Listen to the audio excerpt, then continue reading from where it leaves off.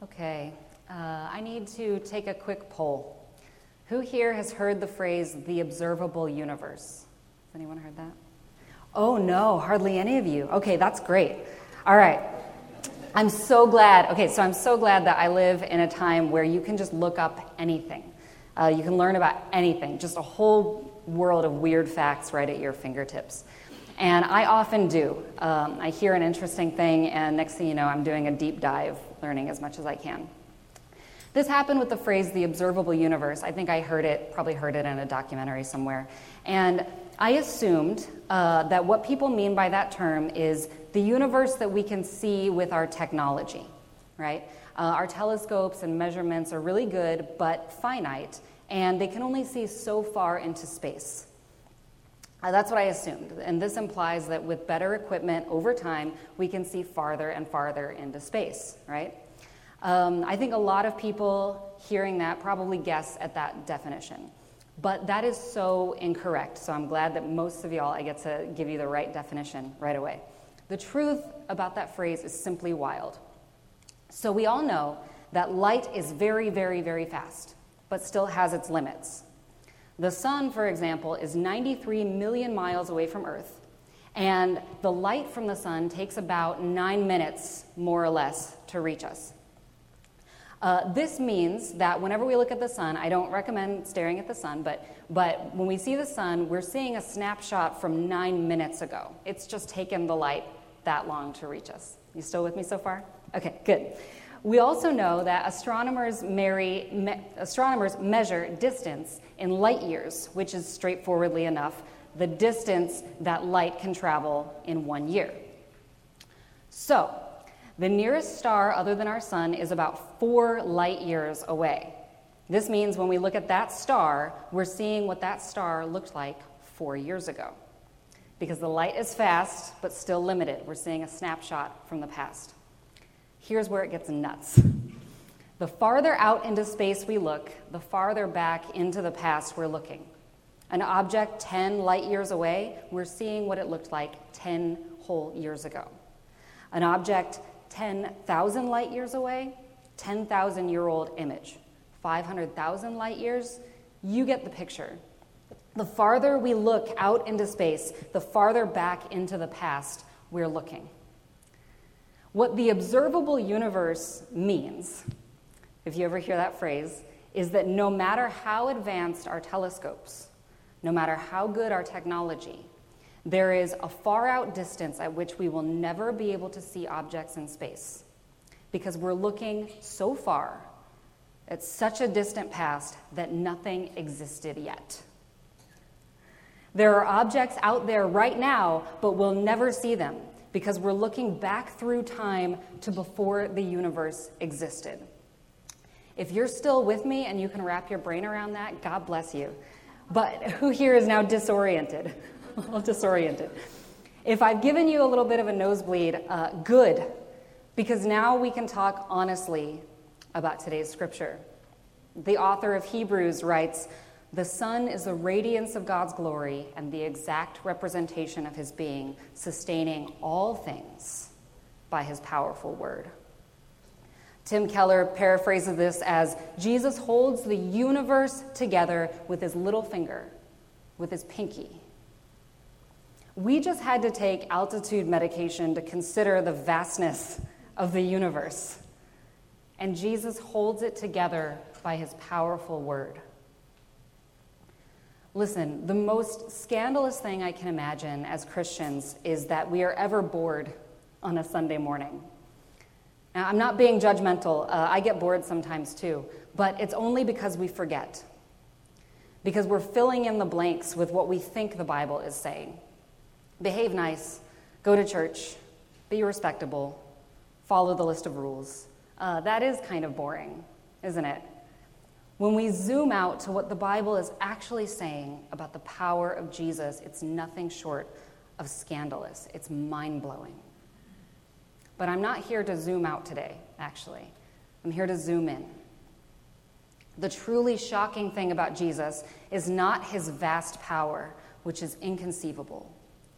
The shocking thing we can only see when we zoom in. back past all those stars and galaxies we just passed, those snapshots from eons ago, all held together by the power of the Son of God, zooming into Earth to almost the present day, to Fredericksburg emergency room last Monday, to be exact. I was sitting in the ER with my oldest son, Josiah, last Monday. He had taken a flying leap in a game with his brothers and had cut the inside of his leg just there. He cried out, and I was across the house when I heard it, and hearing him scream, my insides froze. Lightheaded, I stumbled up the stairs, afraid of what I would see. And it did look pretty bad, church. He had a pretty good gash. And so I took him to the ER, and they mended him up, and I knew they would. But I don't know if you were here a few weeks ago when I was talking about trauma, but do you remember what I said, how some things stay in your body? That moment keeps coming back to me, and I flinch. That moment that I heard my son scream. Ever since that happened, I've just been terrified of how fragile we are. And I also wonder, do you wonder if Mary ever dropped a dish on the floor hearing her son cry out? If her knees ever went weak? If she rushed across the street, fearing the worst? If she ever applied pressure to a little leg to stop the bleeding? Because the Son is the radiance of God's glory. That's a marvel. But the Son, human, playing with kids, having arms and legs that can be cut open, is a scandal. Did Mary ever feel her insides freeze or become lightheaded, hearing her son cry out? Of course she did. She was a mother, and he was a little boy. What we believe is such a scandal, it is amazing we're ever bored. The God of the universe was a baby, scratched his little face with his fingernails. Jesus holds the universe together and helped set the table for dinner. Got a 24-hour stomach bug. Tripped a little and looked around to see if anyone noticed. Jesus either cut his fingernails regularly with a knife or, dare we imagine it, chewed on them. Do you think Jesus ever walked in on a joke told at his expense? Felt the isolation of being left out? Or the fear of being bullied? The pain of heartache? Of course he did. Did he ever drop a plate and break it, or misplace something?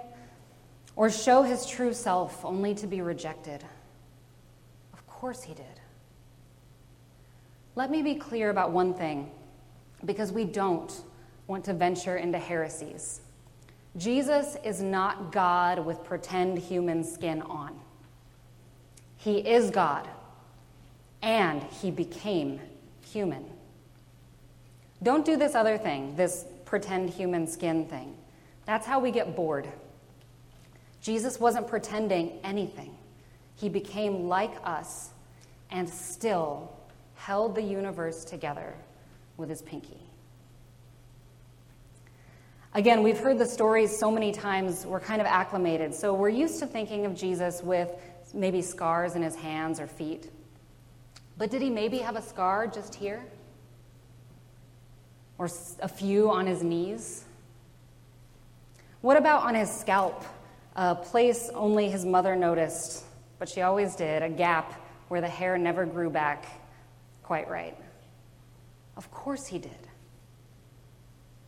What we hear about in Hebrews, in John chapter 1, in the Apostles' Creed, is the unimaginable story of an immortal, all-powerful God who became mortal and immediate.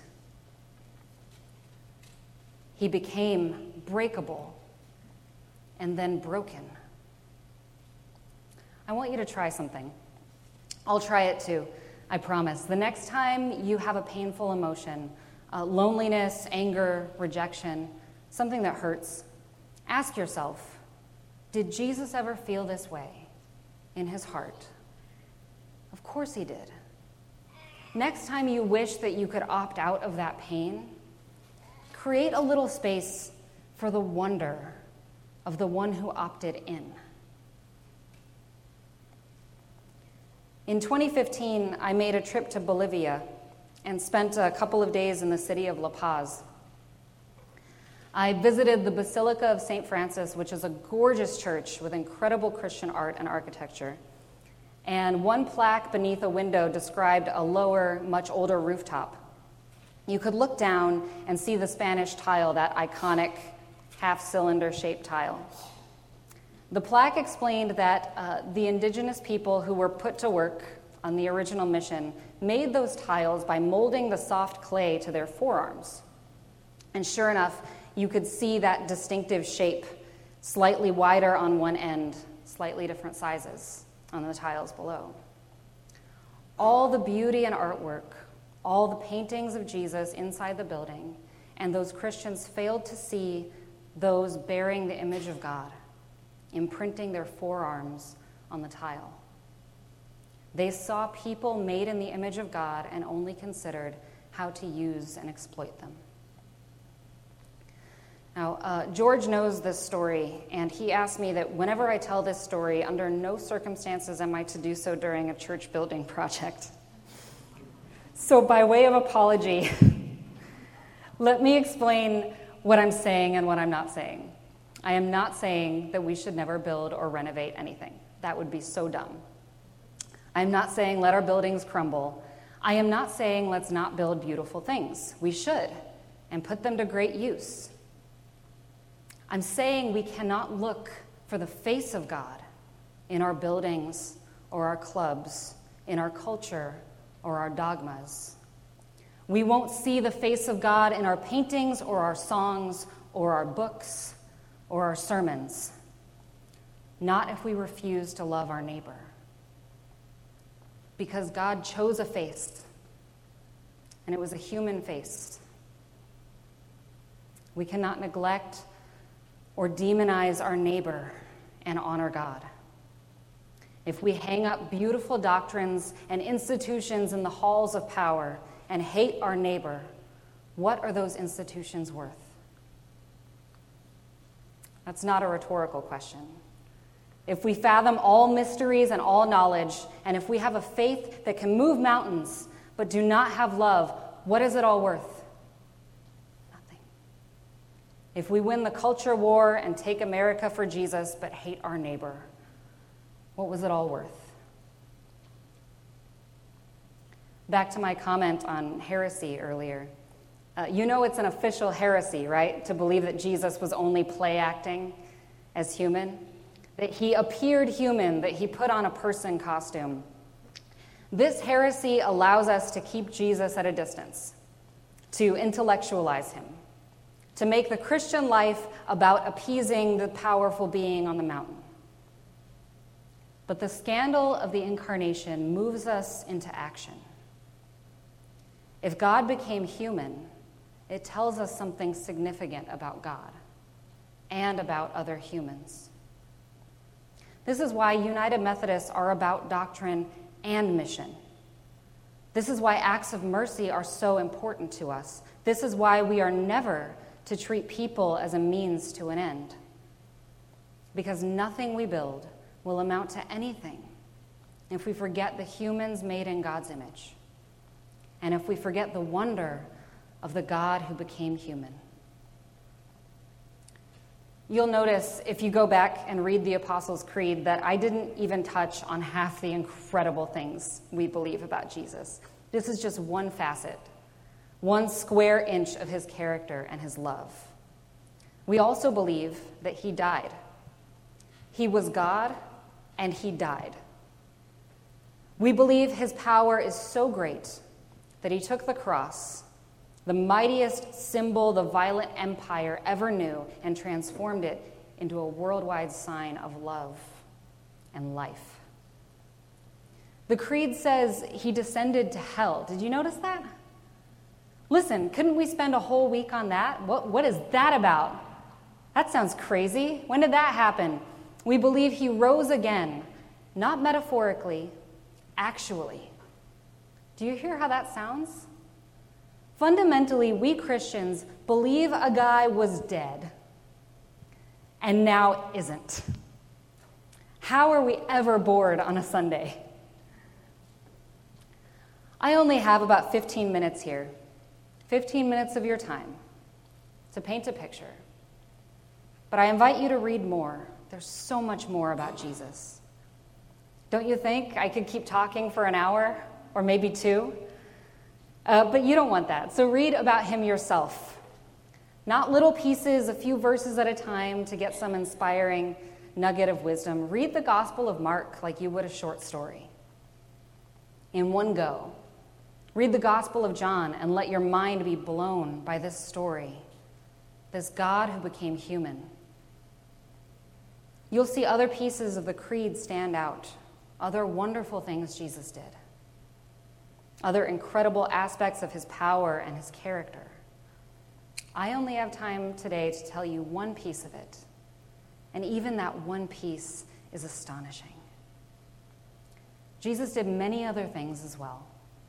If every one of them were written down, I suppose that even the whole world would not have room for the books that would be written. Amen.